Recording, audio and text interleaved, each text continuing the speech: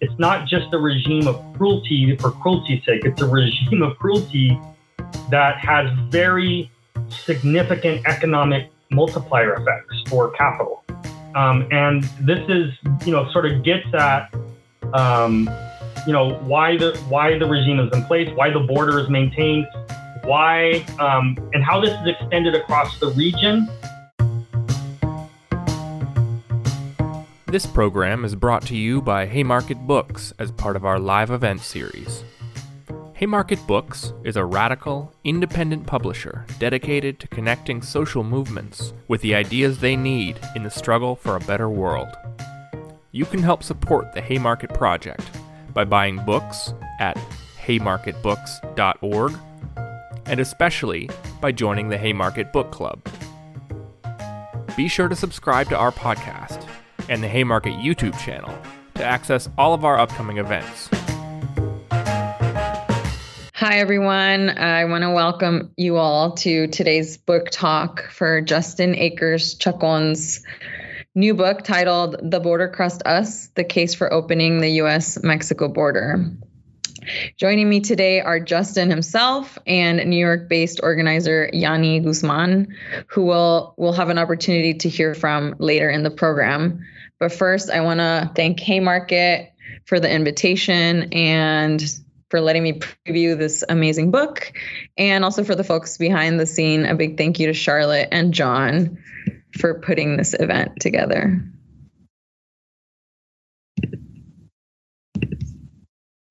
I think I'm frozen. Oh, okay, great. Sorry about that, technical difficulties. So I'm going to begin the program today by offering some of my opening remarks and my impressions of this book. I wish I had the book here. Let me get up and hold it up. This remarkable book that is the reason why we're all here, and this rich history, and also what I think it bears on questions of theory and organization today. So this book is coming to us at a time when U.S. society enters into this new phase of mass vaccinations, and there's a sense among a lot of people of things going, quote unquote, back to normal or adjusting to a new normal. And that's what the management at my workplace, UCLA, where I'm broadcasting from today, has been telling us. So we have that on the one hand, and then add to that the fact that the Donald Trump presidency has come to an end for the time being, and we now have a White House and Congress that are both controlled by Democrats. You have this real desire from a lot of people to let out a sigh of relief that the worst of the pandemic and the most vile of bourgeois politics has been quelled or pacified. Sometimes, though not always, it's true of those of us who consider ourselves on the left or even critical of bourgeois politics. Unfortunately, there's a real impulse to want to heal and to sort of retreat for a while. So this is the context of this book. But what this book argues, and Justin argues, is it urges us to consider that pandemic or not, Democrat or Republican, there are these real infrastructures in place that have been crafted over the course of at least the last few decades that will continue to facilitate this sort of continuity of violence against the working class in general, and in a uniquely super exploitative way for those workers who dare to cross borders in search of a better value for their labor power and a better life. Migration is a reality of modern capitalism in North America and globally, and it shows no signs of slowing down. Sometimes, in some cases, we can be expecting more of it as economic and ecological degradation increase. So that's sort of the importance of this book right now. But with that said, what is to be done? For many of us, it's not enough to just simply wait and see what the Democrats do while they're in power. And yes, even the squad. Not when our neighbors, our classmates, our colleagues, the people in our community are living under this constant threat of detention and deportation for the act of migrating across man-made borders that keep them out, all the while allowing capitalism to run freely. So it's not enough for us to accept the status quo, and that's why we're here. We have a sort of a bleak picture, but some glimmers of hope. And I'll let Justin and Yanni tell us more about those in a bit. But to reiterate, many of us are here because the idea that the border crossed us resonates with our experience, and because we might be asking ourselves, what is the case for opening the US-Mexico border, and how do we organize for that? I'm confident that the two panelists that we have today will give us some answers, or at least some thoughts on those questions. And you are here, at least I am, because there has to be some way out, right? Some alternative, some way out of this cyclical and cynical cycle of two-party politics in this country. And because we know that there are labor and community organizations, or at least the seeds of organizations, and an emerging socialist consciousness that could potentially be activated in service of opening the US-Mexico border, yeah? And if we only really knew how to effectively make the case for it. And that is our goal today. So if you'll give me permission, I'd like to offer a short historical anecdote that speaks to this. And it's a story I didn't know about until a few years ago in my research, which is a story of the sort of one of the organizations of Chicano movement, CASA. In 1968, CASA was founded by Bert Corona, Claude Alatorre, and the Mexican American Political Association. That was a group aimed at defending immigrant rights and organizing immigrant workers. Laura Pulido talks about this in her book. And it was a radical idea because a lot of the unions at the time didn't want to sign on to it. They thought that immigrants were unorganizable. And many unions, including the UAW, right, which is led by Cesar Chavez, who's one of the Latinx Chicano icons of today, believe that immigrant workers were a threat to domestic workers. As Laura Pulido writes in her book, Black, Brown, Yellow, and Left, she says the unions in the building trades and the metal trades, as well as the big servants unions, would have nothing to do with the undocumented. Their organizers told me that they weren't interested in organizing plants with mostly undocumented workers. They believed that these workers were not organizable because the INS, Immigration and Naturalization Service, would come in and threaten them with deportation, and the people would run like quail. This attitude didn't begin to change until we proved during the 1970s that immigrant workers could organize and win contracts. Some of the unions didn't have enough Spanish-speaking organizers. They couldn't communicate the workers. Many of our people could. Pulido's account, and now today we'll hear from Justin, are important because these histories push back against harmful forms of nativism and anti-immigrant sentiments coming from both, mainstream Chicano and Latinx leadership, like that of the UFW, and also nativist, ideas coming from the left. So both Justin and Yanni today will speak to us about the dangerous consequence of this, and I think ultimately remind us of this old cliche that's so true, that if we don't learn from history, we're doomed to repeat it. So today we're here to hear from our panelists about alternatives to this race to the bottom that can happen through the conscious building up of social work forces of working class power in both the spheres of production and the spheres of reproduction. That is, on the factory floor, in the union hall, as well as with neighbors in tenants organizations. So I'm really honored to be sharing this platform with them today. And I want to ask you to please join me in giving a hand to Justin and Yanni. I'll go ahead and introduce Justin first. Today we have Justin Akers Chacon, who's an activist, labor unionist, and educator living in the San Diego-Tijuana border region. He's a professor of Chicano history at San Diego City College. His most recent book is The Border Crossed Us, The Case for Opening the U.S.-Mexico Border. He's also the author of No One is Illegal with Mike Davis and Radicals in the Barrio. And we also have Yani Guzman, who is a Chicana living on Lenape land, now known as the Bronx. She is a daughter of immigrant parents indigenous to Mexico and Ecuador. She is a socialist, activist, organizer, and rank and file union member. And currently she's a tenant organizer and member of the South Bronx Tenants Movement, a legal advocate for low-income tenants in the Bronx, and a member of Southern Solidarity, a grassroots community-based group of volunteers in solidarity with the unhoused in their quest towards liberation. She previously has been a writer, reporter, and website administrator and graphic designer for the Working Class Heroes Radio.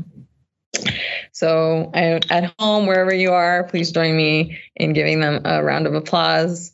I don't know if either of you have anything to add before I ask the question, but if you do, I see them nodding. Great. So I'll go ahead and get started with my questions. I'm really excited to chat with you today. My first question is for Justin, sort of setting up the book a little bit. So the book is divided into 4 parts that you can talk about, but I was really interested in the first part of your book, where you spend a significant amount of time exploring what you call the North American model of free trade. And I thought it was interesting, having read your previous book, Radicals in the Barrio, which is also a really amazing history of transnational and borderland syndicalism and radicalism in the early 20th century. This felt a little bit like a sequel to me. And I'll tell you why. Specifically because you talk about the North American free trade model as almost a counter-revolution, and you discuss, among a lot of things, the limitations of the Mexican Revolution and the backlash against syndicalism and the co-optation of industrial and agrarian radicalism as like being some of the building blocks and paving the way for the North American model of free trade. Can you briefly explain to us how you understand this trajectory towards this like free trade model? And specifically, how do you see in the book, how do you describe this as a kind of counter-revolution against, this earlier moment? Do you agree, I guess? And then if so, yeah. Yeah, thanks, Magali. I guess I would say that, there's a couple things to understand about U.S. history that can help educate us about what's happening today. One is that, the project of U.S. capitalism and its development through different periods and phases has always depended on unfree and racialized labor regimes. Of course, starting with the colonization project and the enslavement of peoples and the super exploitation of their labor. We can go through the history. We could see contract labor, in which workers, especially from Mexico, but other places, were brought in under contracts that basically denied them, full rights. We see the advent of racialized immigration policies and citizenship policies and exclusions. We see racialized segregated labor, which creates like caste-like conditions in Black and Brown and Indigenous and immigrant communities of color through much of the 19th and 20th century. And most recently, I would say that this as a form of continuity, the engineering of a very large population of workers who are absolutely denied the right to citizenship, specifically workers from south of the border and parts of the world, other parts of the world outside of Europe. So that trajectory of unfree labor, I think, is one thing to understand. The other is that that the sort of transition to where we are today has also been a reflection of the what I would characterize as the crisis-ridden system of capitalism. I mean, the periods in which there's expansion followed by periods of deep crisis, and within that, looking specifically at the current period, we can see that the transition towards creating undocumented labor as a significant part of the workforce inside the United States really fully develops in the 1970s amid the first profound crisis of capitalism in the United States since World War II, beginning in the early 1970s. In this crisis, and I talk about this inside the book, there's various effects. One is we see the United States economically losing its sort of global dominance to its rivals in different geographical regions of the world. And we see a consensual turn inside the United States towards what we refer to as neoliberalism, right? Which is a phase of capitalism in which there's an attempt to extract more wealth from the working class through smashing unions, through suppressing wages, a variety of things that we've all lived through in our lifetimes. And then that's going to also have an external focus, which is opening up economies, especially in geographic in the periphery of the United States, especially Mexico, opening up these economies to gain access to the huge natural resources that exist there, the vast working classes, the untapped potential. And like you had mentioned in the question, this required an aggressive strategy because Mexico, by the 1970s, was operating under a system of protection from foreign domination, or at least formally had a protectionist economy rooted in its revolutionary era constitution, which was really designed coming out of the revolution to protect Mexico from falling under foreign domination, specifically U.S. domination. So the United States, to open up the economies of the region,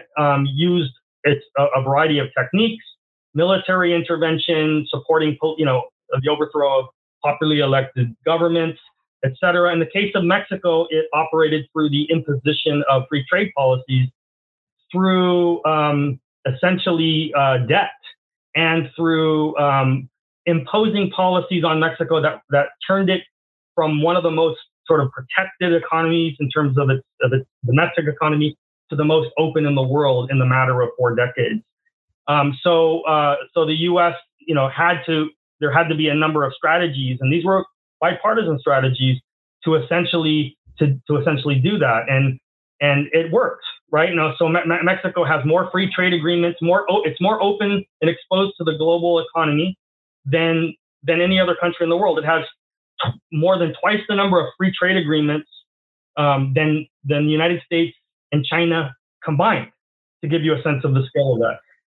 And it had to do this. It had to open it up by facilitating the rise of a capitalist class that, a sort of junior partner to the U.S. capitalist class that could also benefit from these changes, and a capitalist class that therefore worked hand in glove with the U.S.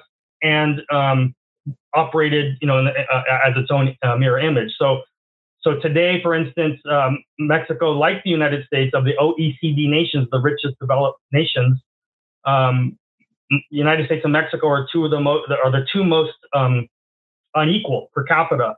There was a report that just came out of Mexico a couple of days ago that showed that the richest 14 people in Mexico control nearly $160 billion, making it the most unequal region in the Western Hemisphere in terms of how wealth is distributed. So this is a kind of a snapshot of that process, how those things came together to create a regime that essentially criminalizes the movement of workers, but lifts every possible barrier imaginable to the movement of capital. And the qualitative changes that occur out of that process that lead us to where we are today.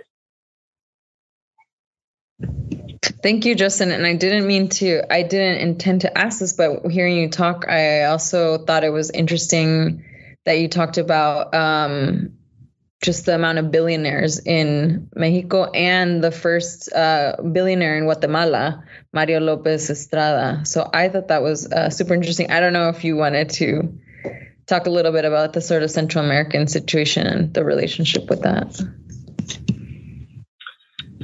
Yeah, so I mean, I would just add that Mexico was a model. The opening up of Mexico, and we'll get into, I imagine we'll get into talking about migration and the restructuring of the Mexican economy under this North American model, which serves capital really on both sides of the border, but disproportionately impacts, the workers in Mexico, Central America, and the Caribbean, just like undocumented workers here.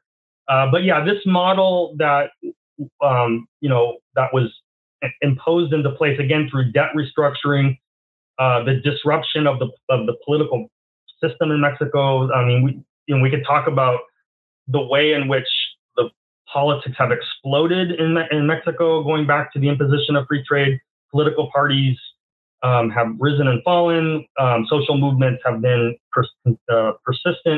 There's a number of layers to how free trade has not just been an economic, but it's had multiple political negative consequences for the people. But yeah, this model that we see introduced and encapsulated in the North American Free Trade Agreement, then added to under Trump as the U.S.-Mexico-Canada Agreement, in 2019.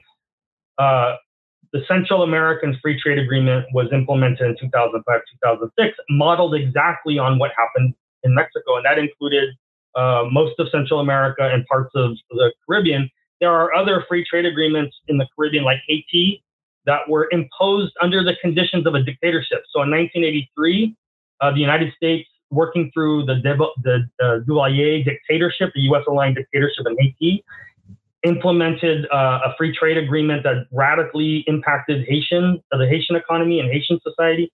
So the outcome of these trade agreements has been to radically alter the economies of these countries, displace millions of people, many of whom are now in the United States. The United States has over a million Haitians. It has, large populations of Central Americans and, of course, millions of Mexicans. So, the author Juan Gonzalez wrote a book referring to the harvest of empire, how the displacement of peoples at the front end of imperialism, either through military intervention or free trade agreements, essentially, creates corridors in which displaced people then come to work in the United States, right? So just to conclude, in Central America, we see the implementation of the Central American Free Trade Agreement, again, modeled exactly on what happened in Mexico. And we see the same results, the creation of a small billionaire, multimillionaire and billionaire class in countries that have tiny economies, right? In countries where there's extreme poverty, where up to 2/3 of the population, like in El Salvador, live in poverty, right? And then another million El Salvadorians, in a country essentially about 8 to 10 million people live outside of El Salvador's borders. So we see the poverty, we see the extreme wealth inequality, and then we see mass outmigration because people can't afford. They can't be absorbed into the economy because the economies have been restructured in a way that benefit U.S. capital or U.S. capital in partnership with local capital.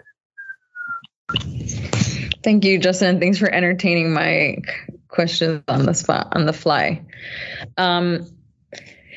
So as you mentioned, I actually was going to talk about the new border regime. And this question is for Justin and also Yanni in your organizing work. So I saw the book as contributing to this body of work or like emerging body of literature, sometimes called border studies, that deals with the ways that borders function as this innovative, sometimes called flexible technology of state and capital control our statecraft to further segment and divide labor.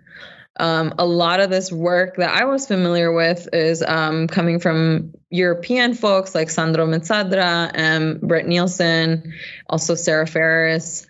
And so I thought one of the things that's interesting is that you're sort of bringing this Marxist analysis of the border to a North American context. In the book, Justin, you talk about a couple of ways that this new border regime functions in terms of leveraging the border to maintain differentials of factors, which you discuss as class forces, union density, extant forms of labor repression and control, and other factors that determine wage levels within any particular region or industry.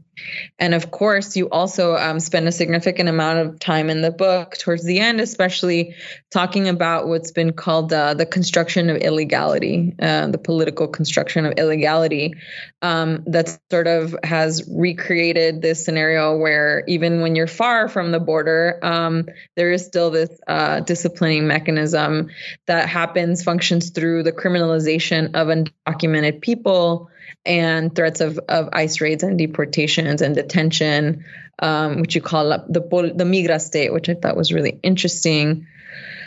So can you talk to us a little bit about this bordering as a method of labor discipline and what you think are some of the consequences of this new border regime? And Yanni, for you, I'm really interested in terms of your tenant organizing. You've talked about the ways that the criminalization of immigration has intersects with the current tenants' rights movements and the so-called housing crisis.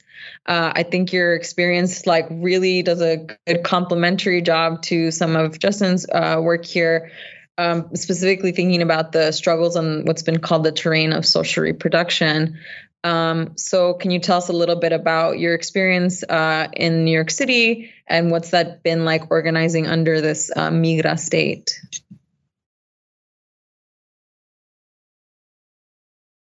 I don't know who wants to go first, whoever. Go ahead, Justin.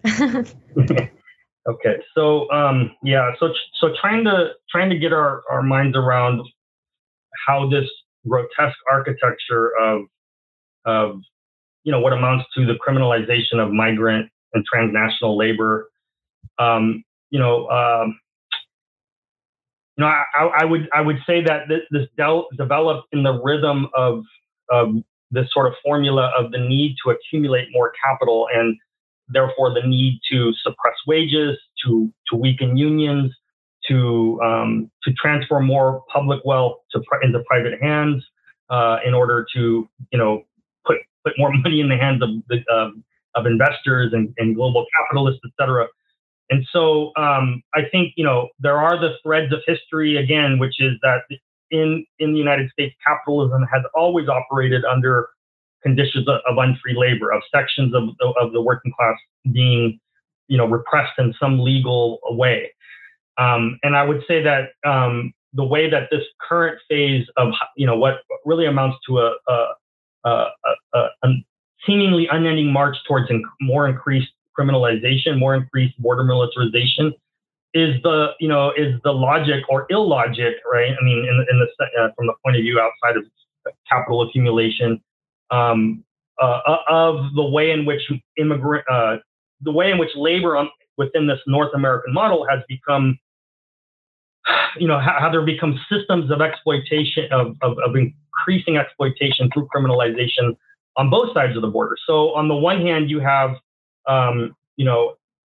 perhaps as high as 20% of all workers in the United States not having full citizenship, from being undocumented to having some kind of temporary status, et cetera.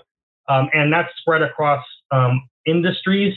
And, so the criminalization of migration, essentially the removal of the opportunity of getting citizenship, which places people in conditions of so-called illegality, has had, over the last several decades, has had direct consequences, right? So on the one hand, you have employers who have the ability to police their own workers who may not have citizenship by threatening to fire them at will, threatening to report them to La Migra, to ICE.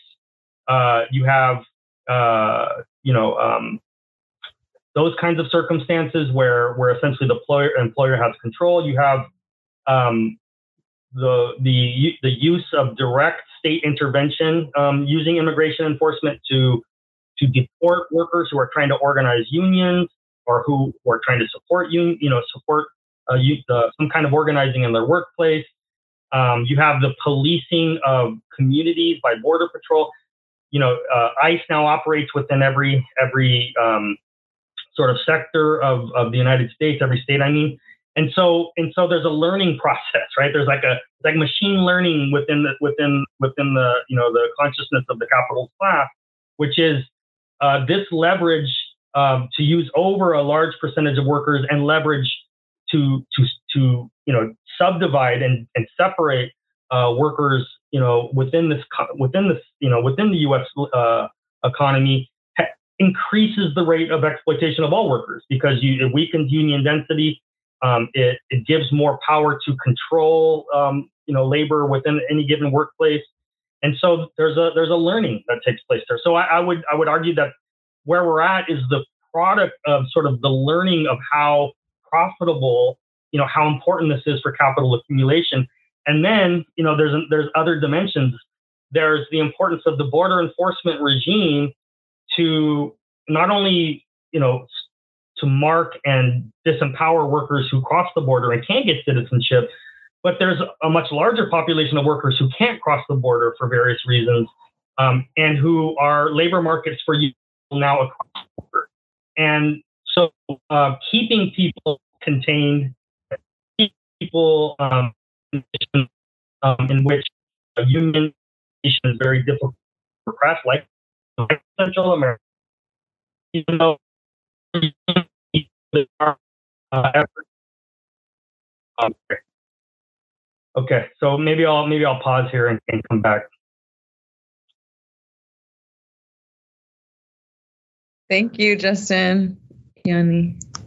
Yeah, so thank you so much, Magali, for your question, and Justin as well for your book, which I'll also hold up.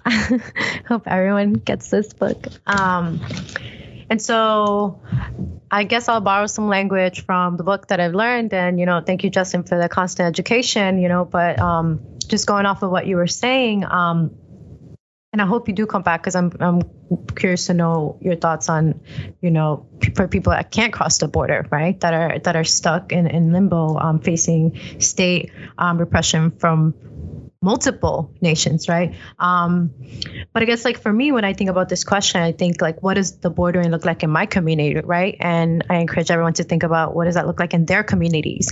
And just one thing that I really appreciated, Justin, was that you mentioned that, and I take this as one of the consequences, right, of this bordering is in the Migra state, which uses law enforcement and, the border regime to create a permanent state of repression. I thought that was really, interesting. And that permanent state of repression is held through low intensity conflict, right? And that's just perpetually targeting undocumented peoples and workers. And, it creates fear. And like you said, it creates at-will workers. So, again, the consequences of the Migra state of bordering is the control of people, the control of workers. Because, under capitalism, if you're not working, you're not surviving, you're not eating. And I think that, like you said, right, the consequence is literally providing this tool, right, this power to the bosses, to the capitalists of control over our lives. And when you mentioned, one example of that is ICE calling on workers that are organizing, right? I mean, we see that a lot in New York City and in, I guess, the work that I do, tenant organizing, you see slumlords calling ICE on tenants anytime they call 311 for repairs or they decide to organize, which, even though they're undocumented, they have that right. It is their legal right as tenants. And during the pandemic, a lot of the work that I did was assisting and coming, I guess like supporting tenants through illegal evictions during, despite the moratorium in New York City, because slumlords were just wanted their money and they realized, oh, you're undocumented, I'm going to call ICE, right? Because not only is ICE deporting and displacing people that way, right, through raids, but also slumlords are displacing people using ICE. So the displacement that, furthers gentrification in our communities is not just, okay, we're just going to evict you and you'll be on the streets and that's it. It's like, no, we'll evict you and and you'll be deported. So that's that double layer of displacement. And another I guess consequence, right, of the bordering in my experience has been, the immigration, right, which is the intersection between law enforcement and immigration and Homeland Security, Border Patrol. And we see this constantly. And one example is in the case of Javier Castillo Maradiaga, which is a Bronxite that Dariela, which is Javier's sister, and we teamed up and we really worked to free him from ICE detention, and we stopped his deportation 3 times. But why was he detained? Because he was jaywalking, right? So we see another consequence where we see New York City stop and frisk laws, just which are very racialized and there's big, strong movements, Black Lives Matter, anti-policing, decarceration movements that are specifically talking about these kind of the policing and the police brutality. But we see that as well, where Javier was stopped for jaywalking, and instead of getting a ticket, he was arrested. He was, thrown in jail, and then the court system handed him over to ICE. Right. Because even though we're in a sanctuary city, they ended up just giving him over and that's it. And when we demanded justice, they seriously just said, well, we don't know what you're talking about. But it's like, how does ICE then get a hold of Javier? Right. There is that share of information happening. And, for me, like, and a consequence is just that policing is extending that, right? Like policing has many arms, and it's not just about like policing, people incarcerating. It's literally about, again, like what Justin said, controlling people. And so ICE is another extension of that. And I guess one thing that really like a consequence, right, of this border regime is, protecting or reinforcing national boundaries, right? Reinforcing what citizenship is and who has it and who doesn't. And I think that we see that a lot, and just a lot of fear going on in the city, during the pandemic. A lot of people didn't want to speak up because, of what was going on in their families, their struggles, because they, hold this guilt that society has has given to them through this, repression, that you're not worth this and you don't deserve that and you can't access, support. And so I think that was one of the things that I struggled with in the pandemic, just seeing how many undocumented peoples were dying. Right.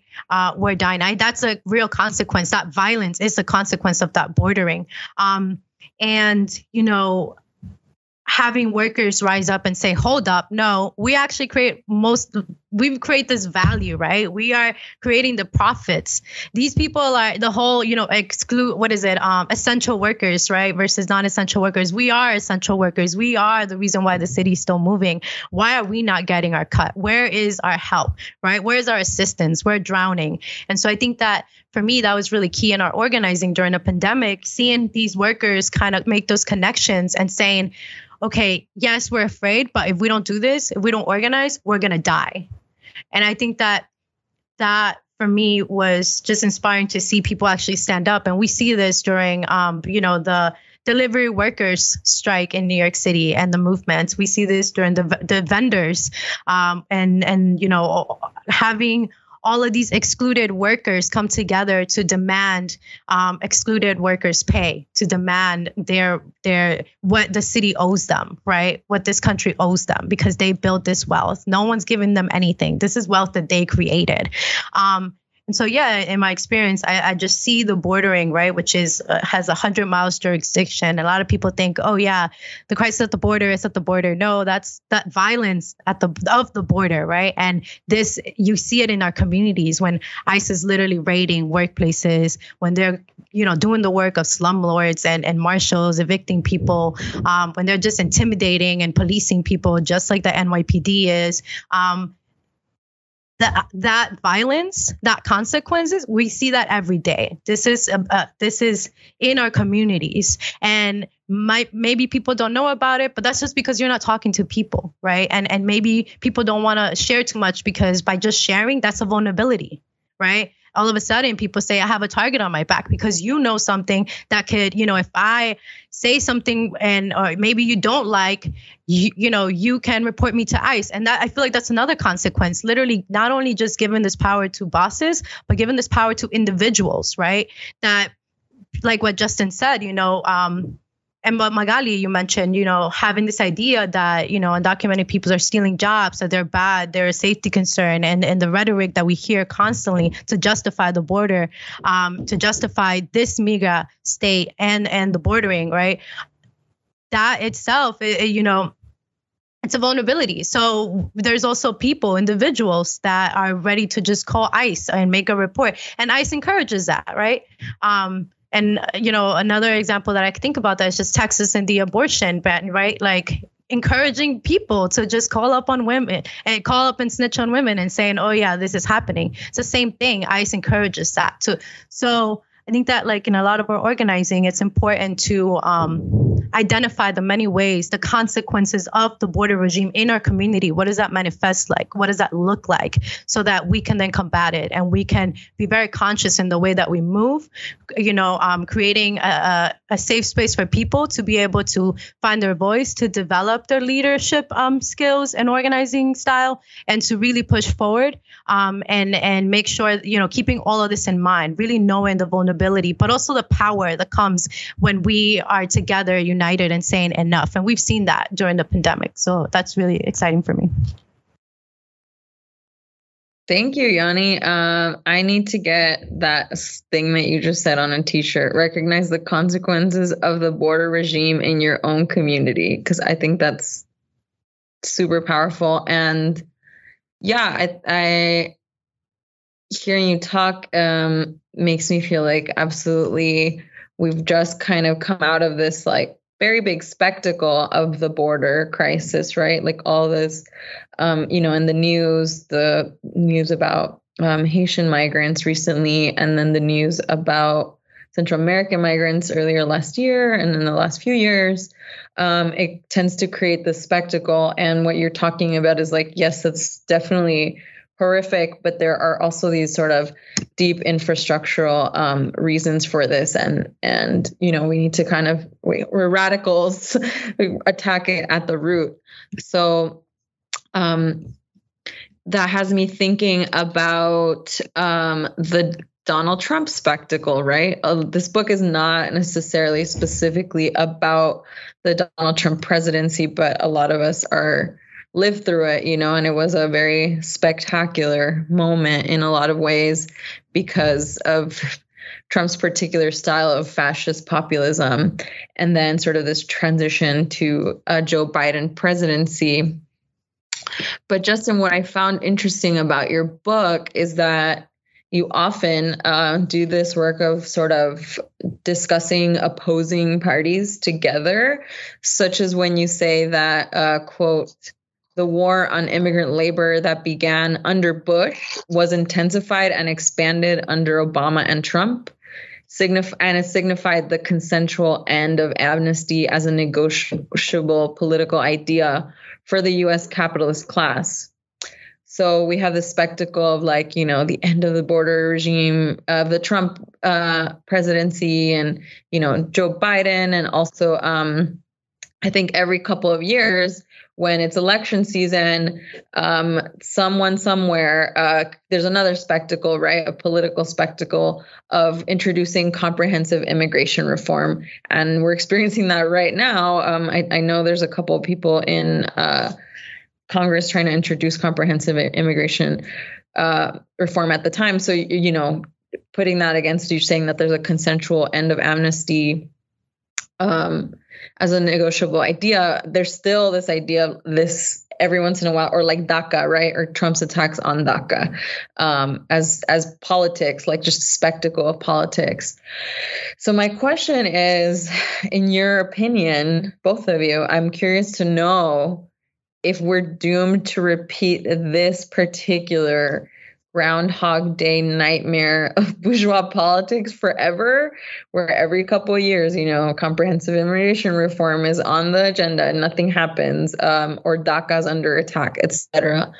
And, we're here because we're specifically talking about this policy, let's call it, of opening up the U.S.-Mexico border. So in the context of, this sort of cyclical politics, what does it mean to say that we want to open the U.S.-Mexico border? Is it an actual thing, a policy that we want to be put on the agenda, or is it more kind of like a speculative thing, something to rally those of us in the room? What are your thoughts on that?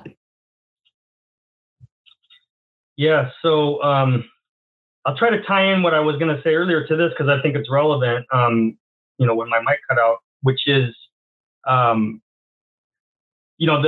criminalization of labor in the United States, and Yanni spoke very well to, the real lived experiences of people under this criminalization regime. In the book, I look at about 30 to 40 years worth of research that studies the various effects of migrant worker criminalization, and it's very clear in the data that the more you repress migrant labor through border enforcement and the denial of citizenship, there's a correlation with declining wages, declining rates of unionization, and not just for the repressed worker, but for all workers, right? And so, what this gets at is that it's not just a regime of cruelty for cruelty's sake. It's a regime of cruelty that has very significant economic multiplier effects for capital. And this is, sort of gets at, why the regime is in place, why the border is maintained, why, and how this is extended across the region, and how this, as a method of both capital accumulation within the United States, from investments in Mexico, Central America, and the Caribbean, through the financialization of these economies. And we haven't even talked about, U.S. capital is heavily concentrated in Mexico, heavily concentrated, including through the financial sector. And there's profit flows coming out of, so this is such a central part of how capitalism operates that it deforms the political system, right? And that kind of gets at the question. It deforms it in the sense that you can see that capital has closed, sort of narrowed the terrain in which the two capitalist parties can operate when it comes to free trade and immigration enforcement, because it's all part of a setup that has developed over a few decades that has become extremely profitable and necessary for capitalism to function the way it does today. So when we talk about Biden, doing the same thing that the Obama administration, and remember, Biden was Obama's vice president for two terms, so he's not. Biden isn't a new player. In fact, Biden, his fingerprints on every single immigration criminalization bill going back to Operation Gatekeeper are neat. They're present and they're all over. He has been a champion of migrant criminalization. He has been a champion of the border enforcement regime. But the way in which we see a recycling, as you say, the Groundhog Day phenomenon of the promise of immigration reform, and followed quickly by the abdication and abandonment of it, almost now with under Biden, we see it happen really quickly. The first day in office, Biden introduced an immigration reform that wasn't really a reform as the way we understand it, but but contained the language of a path to legalization. I wrote about this. I called it the sort of labor, the chain gang path to citizenship, in which citizenship is virtually impossible under the terms. But even that was not enough. And so when we look at the narrowing of even the performance of going through, how much the political parties, in particular the Democrats, are willing to even go through in order to create the impression that they're fighting for immigration reform, it begs the question: why? What is happening? That is leading to this kind of virtual abandonment of any kind of move towards any progressive reform of immigration. So I think that has to do with, again, how it's rooted. The economy, the political economy is shaped by the way capitalism operates, and the Democratic Party is becoming less and less willing to act. But nevertheless, there has to be the presentation of opposition. And so after 4 years of Trump, right, in which, to be clear, there was no significant immigration legislation passed under Trump. What Trump did was essentially operate through executive order and intensify the cruelty and the repression through over 400 executive orders, many of which had to do with just intensifying the existing policies. But there was damage done, right? I mean, this was a horrible period of time for people. I mean, we saw the eradication of more or less our asylum seeking system. A basic human rights framework towards asylum seekers and refugees has been more or less dismantled. We've seen a lot of things happen under Trump. So there was a lot of opposition. There was a lot of protest.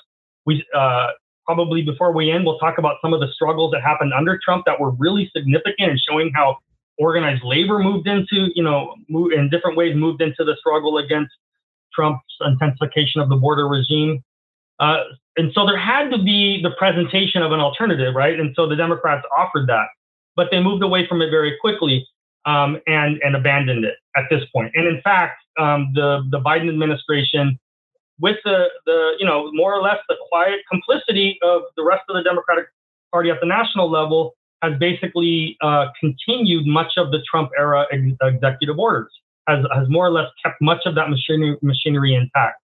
So we have to see it as two things. One is that narrowing of what's possible within the political terrain, within the political arena, that as it potentially comes in conflict with the way capitalism operates.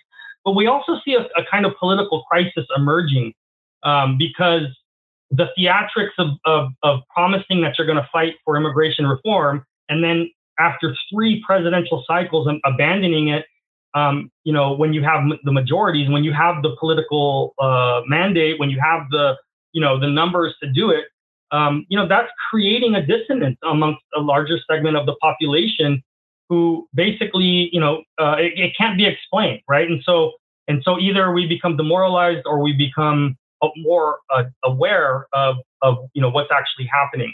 And so the slogan of opening the border, I'll talk about this more in a minute, but the slogan of opening the border isn't just a piece of rhetoric. It's a recognition of the way struggle, the way the economy is being transnationalized and workers are being brought into essentially the same industries, working for the same companies, working along the same logistical transportation nodes, the way we're seeing flashes of struggle, cross-border and transnational struggle, because the workers already are, in some cases, understanding that and recognizing the way this system has fused them into a sort of common economic relationship within capitalism. That is what's happening in this book, is an attempt to just point that out for people who haven't been able to see that. This is already in motion, and it's time for the rest of us to sort of recognize that, and that should guide also how we organize, how we understand the role of the border, and how we understand how we can begin to dismantle it.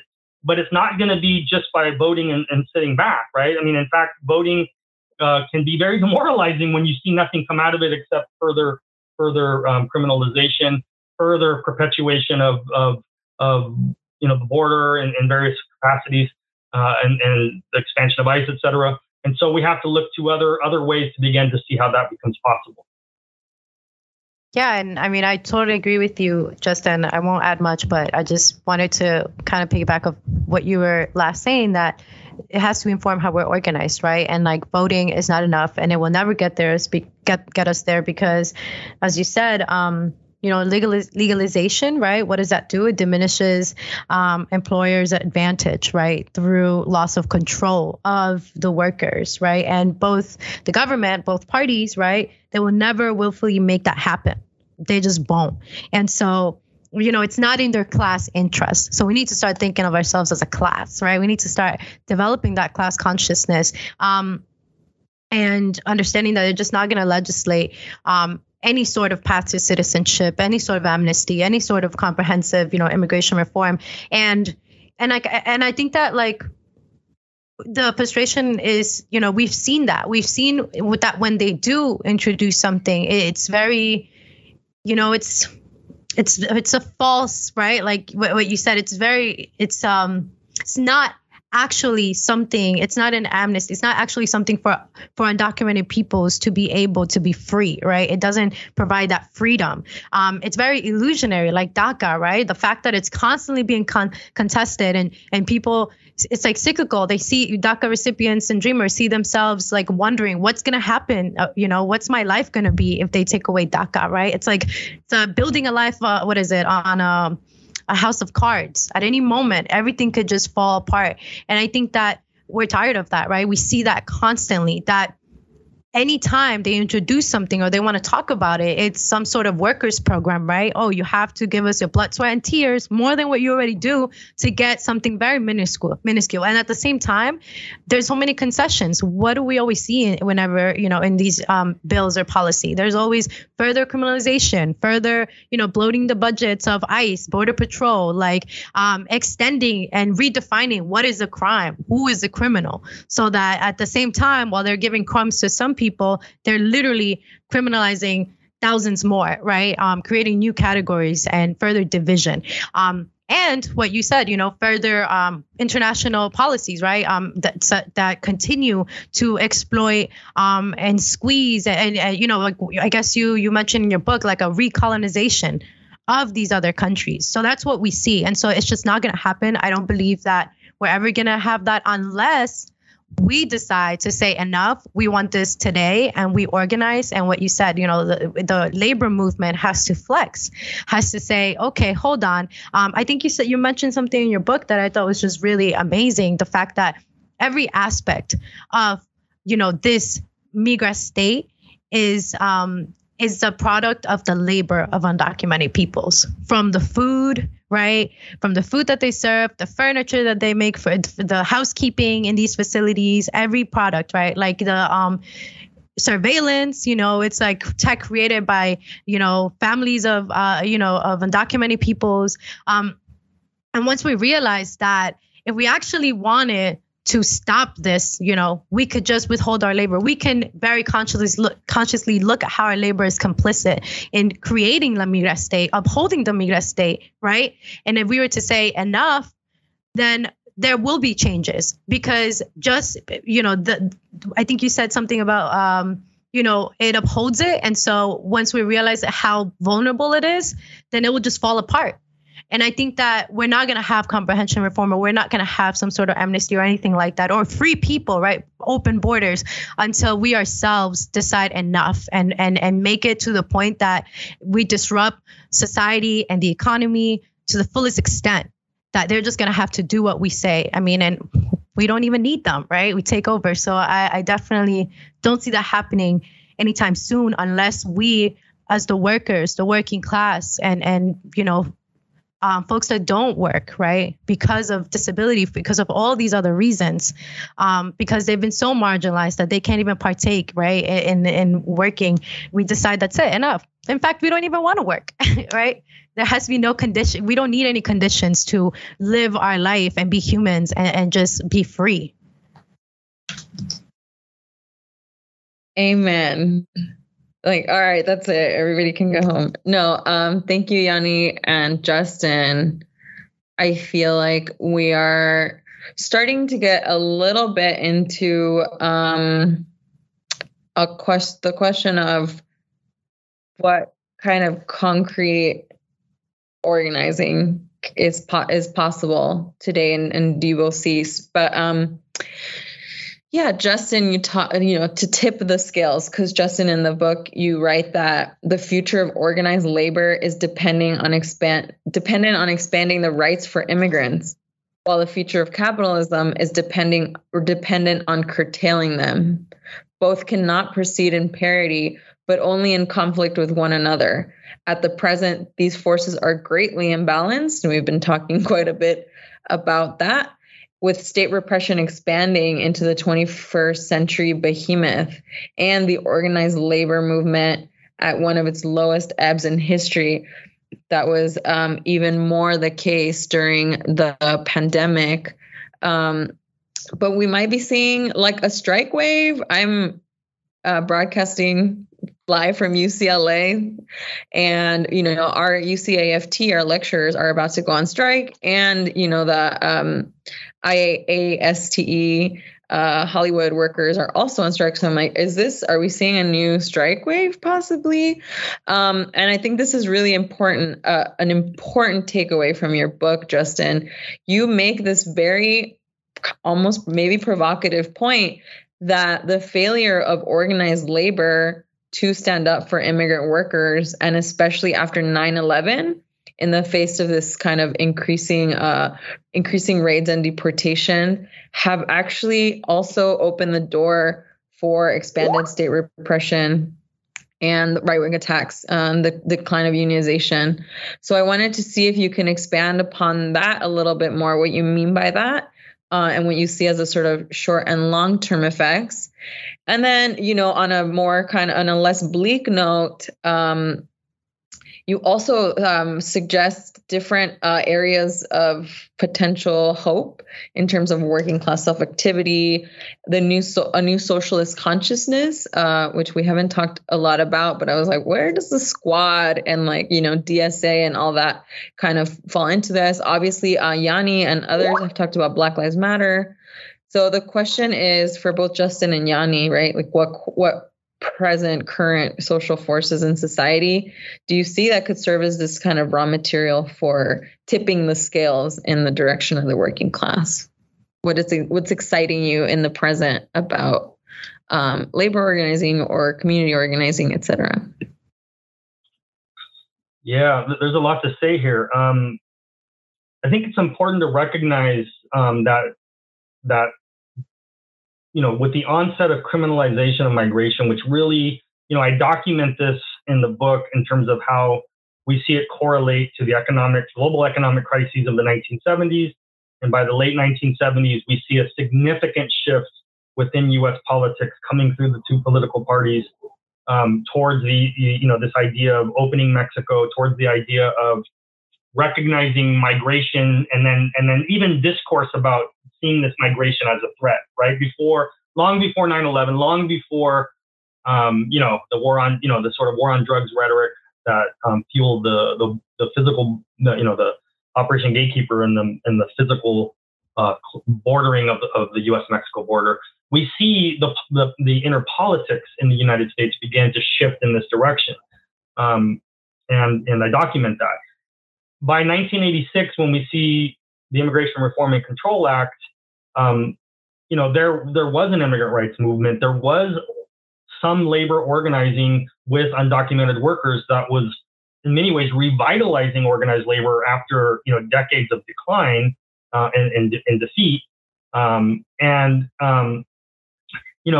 we see organized labor sections of it pulling, the national AFL-CIO into supporting undocumented workers. And by 1986, supporting and calling for an amnesty, right? Because there was the recognition that these workers were more likely to join unions, were being held back by criminalization and being undocumented. There were a lot of things that happened with that Immigration Reform and Control Act, but the thing I want to emphasize is that it did open up an amnesty. And between 1986 and the mid-90s, over that decade, we saw at least 3 million people be legalized, not some path to legal, not some like you have to do 100 different things to qualify and maybe you'll get disqualified, but an amnesty where people were able to legalize their status, in a fairly short order. And what happened? Well, the unions actually facilitated that. And so many of those people, poured into the union. And it kicked off a very exciting chapter of labor history where even at the top of the AFL-CIO, they changed their, in 2000, they changed their perspective, no longer calling for immigration, restrictions and criminalization of migration. For the most part, beginning to deploy the rhetoric of like, we need to have more amnesty, we need to have more legalization, because the free trade phenomenon and the displacement that went with it continued, right? And even more people came as undocumented workers after NAFTA passed, in the 90s through the 2000s. And, like I already mentioned with the other free trade agreement. After 9/11, we see, for various reasons, we see a complete retreat, okay? And organized labor by 2003 basically leaves the field. And I talk about this in the book in terms of understanding how the entrance of organized labor added a powerful dimension that can contest power with the capitalist class. And we see within that period of time the closing of ranks of capital. I give lots of examples of how the capitalist class was thinking and talking about no more amnesty, right? No more amnesties. We got to close that off. And how we see both of course, the Republican Party, but the Democratic Party closing ranks behind that, and ultimately, organized labor withdrew from that and began to take, to move to the sidelines on this question. So by 2005, we see the intensive the most intensive criminalization package being introduced with the Sensenbrenner-King bill. And we see, the fight for legalization and amnesty now shifting to the immigrant workers themselves, right? With the mass marches of 2006, and the immigrant rights movement coming out at that point. The state counterattacked, smashed immigrant worker organization across the country, deported thousands and then hundreds of thousands, and since then millions of people, effectively dismantling the organized, sort of movement that came out of that. So that's like the end of a cycle, right? But we've seen the reemergence of struggle now in different ways, and I'll I have more to say about this, but I'll conclude by giving a couple of examples. We've seen the revitalization of struggle in Mexico. So in the book, I talk about, almost industry by industry, how much Mexico's economy is now more or less fused or into the U.S. economy through the same companies in some cases, through some industries that are linked. So, for instance, the auto industry, Mexico now has half of the North America's auto workers in it, right? And North America is one of the primary auto production zones in the world. So much of production has shifted to Mexico. GM operates plants. Most of the U.S. and international car manufacturers operate production facilities, but they also have what's called supply chain production, in the Mexican economy, where they produce parts of cars, and then they either get shipped to the U.S. or Europe or Asia to be put into the complete car. But they also have whole production facilities in Mexico now.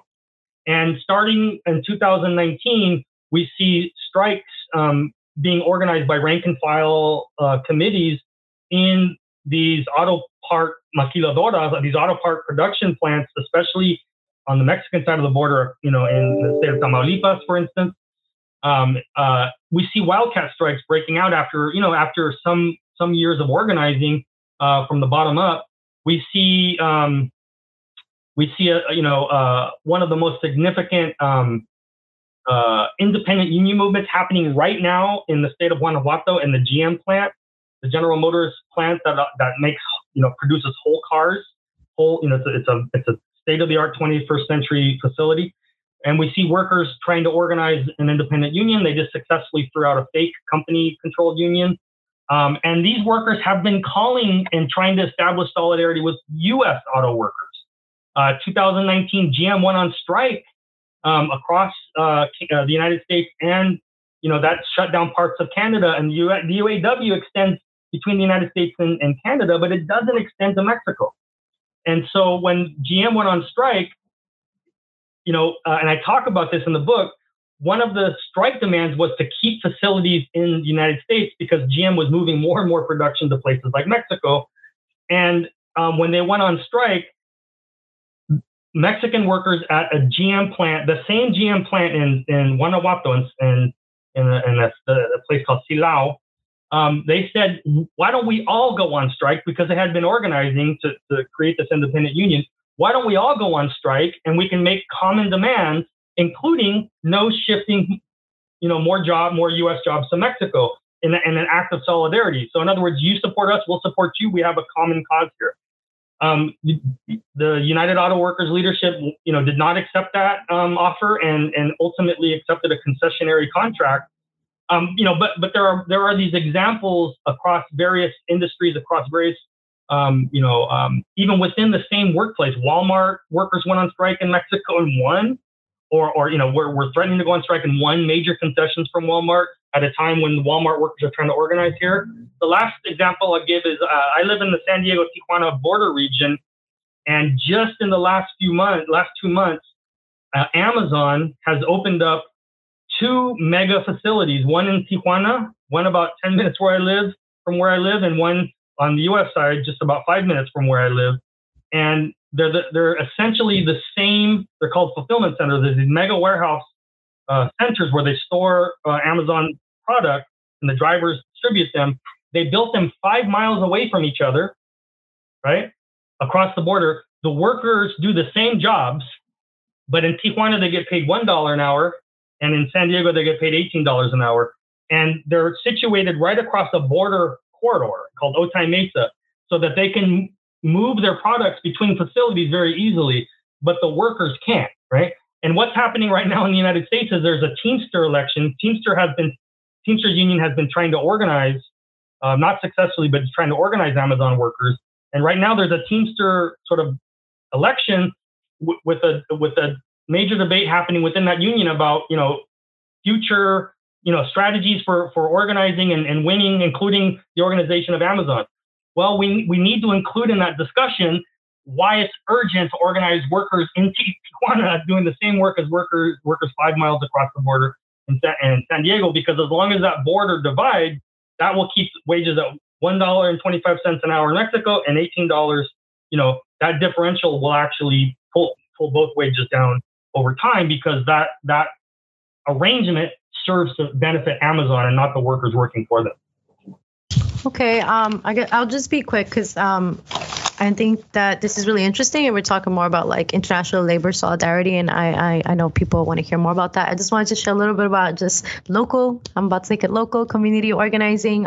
Just on the other side of that, I think that Justin in the book mentioned that one of the ways forward is for people, right, besides labor organizing, right, and labor, organizing undocumented peoples, is for communities, right, people that are willing, that are dedicated to consciously building up social forces and organizational capacity, to can make the case for open borders and fight for it. And, this is happening in the streets, in our communities, and I think that that's kind of like the kind of work that I've been doing or that I strive to do with my comrades in the South Bronx. And one of the ways in which we're doing that is through tenant organizing. Because I mentioned earlier that I was connected to tenants during the pandemic that were illegally being evicted. And one of those tenants, and all of them had some sort of connection to ICE raids or, detention. And one of those tenants, had fought for the freedom of her partner. And so I connected with them, and we were able to organize a tenant association. And now this tenant association is not only fighting for better living conditions, but also is creating a network of ICE Watch in their community. And this network of ICE Watch has, people in the building that has experienced raids, but also people across the street that work in la panaderia, people that work in la floreria, street vendors on the corner, it's becoming a network of workers, undocumented workers, indigenous workers that are experiencing displacement, gentrification, experiencing this violence, right? This migra state violence, and are saying enough, we have to do something about it. And I think that, there's a lot of power in that. And if we're able to, get these other people or to organize tenant associations as well, then hopefully the goal is to have a block association, right? Can you imagine the power that comes in having a block association where you make a case for open borders, where you say, no, we're here as tenants, as workers, we put on all our hats as consumers, producers, all of that, right? And say, how are we complicit, or how can we fight back, and our capacities and where does our power lie, so that we as a block, as a community, right, can continue to grow and build our power so that we can effectively kick out ICE, right? So that we can kick us ICE out of our community and join, the ranks of people that are doing this work nationwide, that are doing this work and locally, so we can join and provide transportation to people that are that are going to support hunger strikers in New Jersey, where our family members are being, kidnapped and taken to, right? Or how can we join the networks of, national organizers that, so that we can be connected to our family members that are being kidnapped and taken to Louisiana, to Texas, to all these other, states where people don't have those connections or support system. So the idea of, if we can organize in our community, in our block, in our our neighborhoods, we can perhaps run these, and I'm not all for electoral politics, but, it's a tool. We can run these tenants, these doñas, on these, tickets for local power as well. And make sure that the politics that we're pushing through are the politics of these tenant associations, are these undocumented workers, are, so that we can respond to the needs that we see in our community. And so I think that as well, undocumented peoples, the communities have taught me so much. They're very resilient, right? I don't like this, when people talk about this victimization of peoples. No, these people are resilient. They have strong networks, mutual aid networks, because they know that in this country, that's how you survive, right? You survive by taking care of each other, because no one's going to give you anything. Everything is just being taken from you. And so I think that if we're able to work with communities, tap into those networks, right? And provide resources, access to resources, provide our networks, our skills as organizers, as advocates, and allow them to grow and talk politics, have political education, provide language access. People can just take the reins. People can do this work. They're already doing it, right? They're doing it with us or without us. And so I just think that it's very important to put that power on these people and provide that support. And I think that, one of the things that I've been thinking about is ICE and just like how it's being used, right, as a tool after 9/11 to detain and torture Muslim people, right? Like Justin said, against immigrant workers during the 2006 strikes, as strike breakers, which, by the way, I was like 13 years old when that was happening. And I dragged my mom, my tias, and I'm like, listen, we got to be there. This is the first time I feel proud of who I am. And I want you to feel that pride, ICE has also been used as against political leaders, Black Lives Matter leaders, right? In these fights. And so, they're being used by all capitalists to protect their interests. And how do they work, right? They build paramilitary bases in communities. They develop methods of surveillance and tracking, right? And then extract people. They kidnap people, right? Without disrupting social and economic functions. And so we have to, build community and organize our communities who are willing not only to defend people, but go on the offensive. We need to find a way to go on the offensive and not just respond to crises happening left and right. We need to build that capacity to go on the offense. And what does that look like? I don't know. I'm thinking we have to make ICE operations impossible to happen, to be carried out. We need to identify these paramilitary bases, right? And unite with labor to make sure that they cannot actually, function, that they're inoperable. We need to then, continue to unite with labor to make sure we shut down their surveillance and their tracking, right? And this is a connection of, like I said, little vecindarios, neighborhood ICE Watch in communication with organized labor to do this, right? And we need to, again, we need to create these networks so that way we can make sure that our people are not being kidnapped. And when our people are kidnapped, we make it, if ICE is trying to make everything happen, without disrupting social and economic functions, then we disrupt that, right? We make it as loud as possible. And I think that is a way in which we can fight locally. And I've seen that in New York City. I've seen that in Queens, our comrades in Brooklyn and Sunset Park. They've been an inspiration doing this work.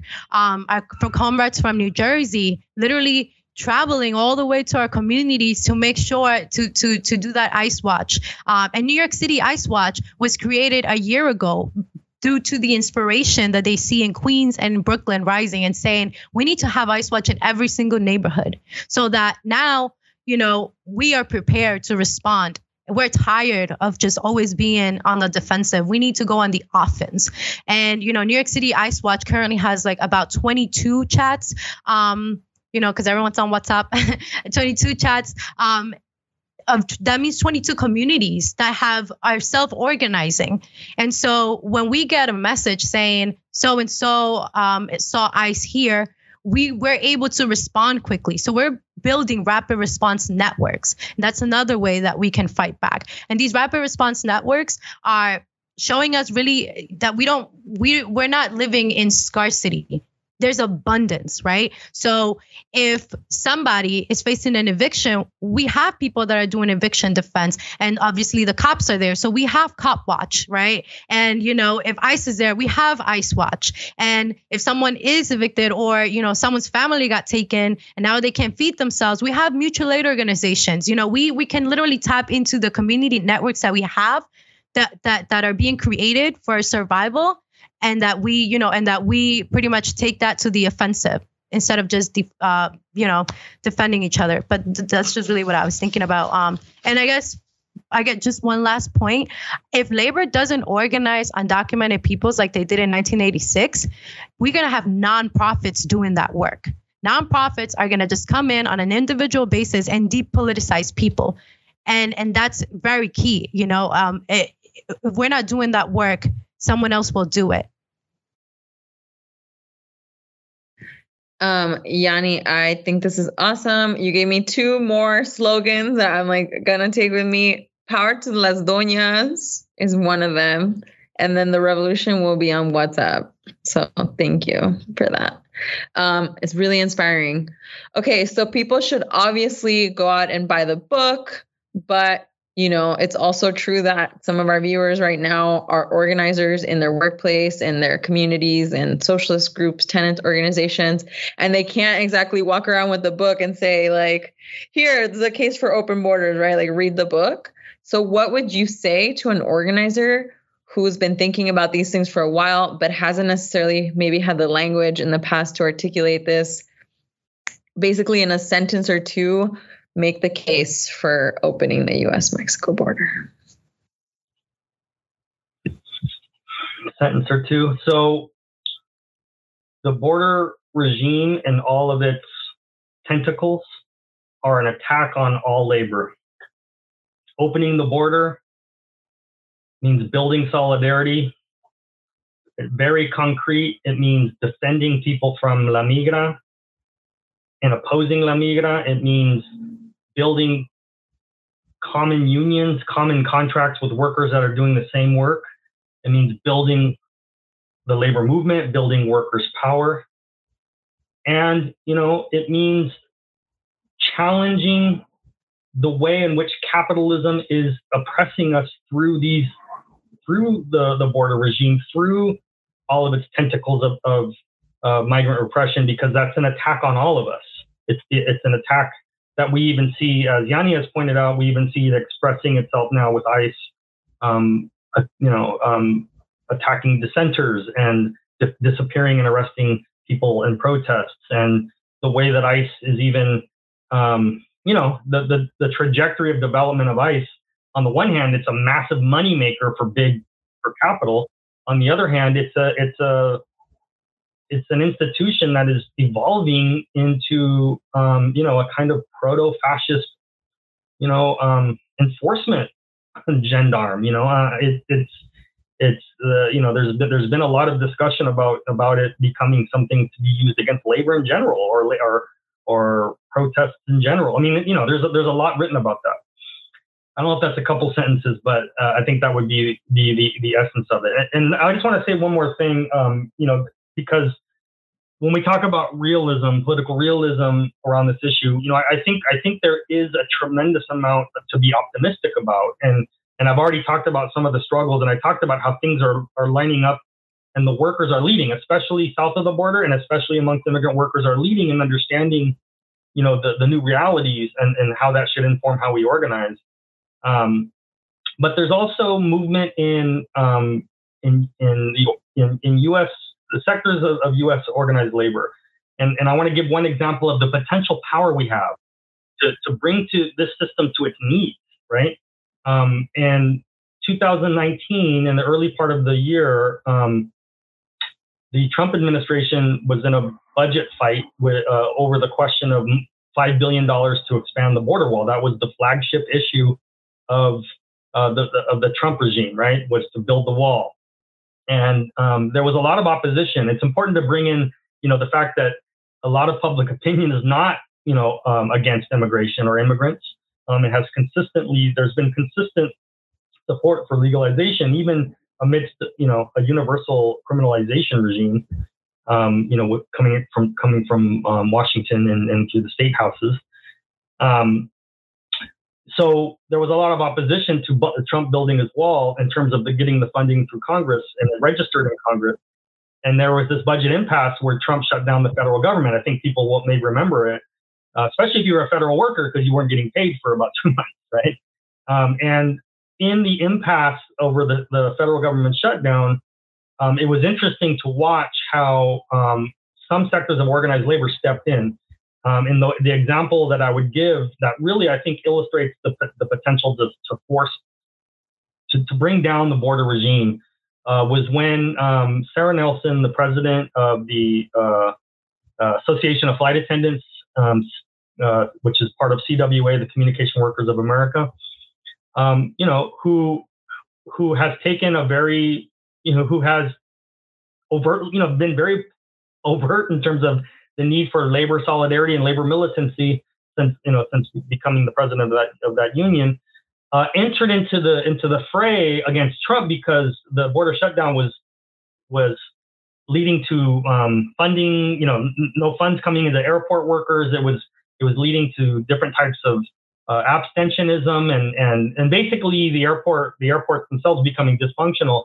And she came in and said, essentially uniting various groups of airport workers and airline workers behind her, saying, if Trump continues this impasse, we're going to call for a general strike of airport workers. We're going to shut down the airports. And what happened? Trump, within 24 hours, completely retreated and gave up on his signature campaign promise. And there was no general strike because the next day it was resolved and funding, government federal funding was reinstituted, and Trump didn't get his $5 billion. But it shows that, like, our potential power, right? Our potential power to back down the most, authoritarian and aggressive representatives of capital and the border regime and everything that comes with that. And imagine what we could do if we actually organized with that in mind, with the ability to be in solidarity with undocumented people, with people across the border. But more importantly, if we don't, we're going to see a continued decline of our unions. We're going to see a continued increase in the migra state. This monster is going to continue to grow, and it's going to continue to consume, everybody, around it, not just undocumented people, because that's the trajectory that we're already in. So it is a matter of rebuilding labor. It is a matter of human rights and justice. It is a matter of international solidarity. But it's in all of our interests. And so we have to, we really recognize that and immerse ourselves in that struggle, because that is the struggle of today and that is the struggle of tomorrow. Thank you, Justin. Yanni, in a few sentences, what's the case? I mean, everything Justin said, but I would just add, you were just saying it towards the end, right? Opening the borders is a Black Lives Matter issue. It's a gender equality issue. It's a, decarceration, abolishment of police issue. It's a labor issue, because opening the borders, as you said, it's about control of people. It is about devaluing people and their labor, and exploitation of people. And if we're serious about building, unworlding this world, right, and building a world where we are free, a socialist world, then we have to infuse this, the argument of opening the borders in everything that we do. It is essential. And when we're looking at how can we better our living conditions and what are our demands, we always have to think about who are the people at the lowest of the low, who are the people that are the most oppressed, the most exploited, and start from there. And so I think that if we're looking at our organizing like that, then there's no reason why we can't be fighting for open borders. I mean, it's essential, and we need to have an anti-imperialist, right, perspective in politics, and we need to have, an international solidarity perspective. So that's really what I think. Thank you so much. So thanks again to Justin and Yanni for joining us, and thanks for having me. Thanks for Haymarket inviting me to moderate. It's been an honor and a pleasure. And I know there was last thing, I know we're losing people, but last thing, I know that there was one call to action, right? A day of action. Mm-hmm. Yes. So I encourage everyone to go to No More Deportations. Let me get this right. .org. NoMoreDeportations.org. That's one URL, no spaces. And in that website, you'll find there's a call for a national day of protest for October 14th happening. They're going to be happening around the country in solidarity with Haitian people to oppose deportations of Haitians. And this is the most recent and most urgent manifestation of this Migra state attacking Haitian refugees. So please check that out. Please get involved and, be part of the struggle. Thanks for listening. If you liked this episode, subscribe to our podcast and to the Haymarket Books YouTube channel, where events like this one are hosted live. And don't forget to check out haymarketbooks.org.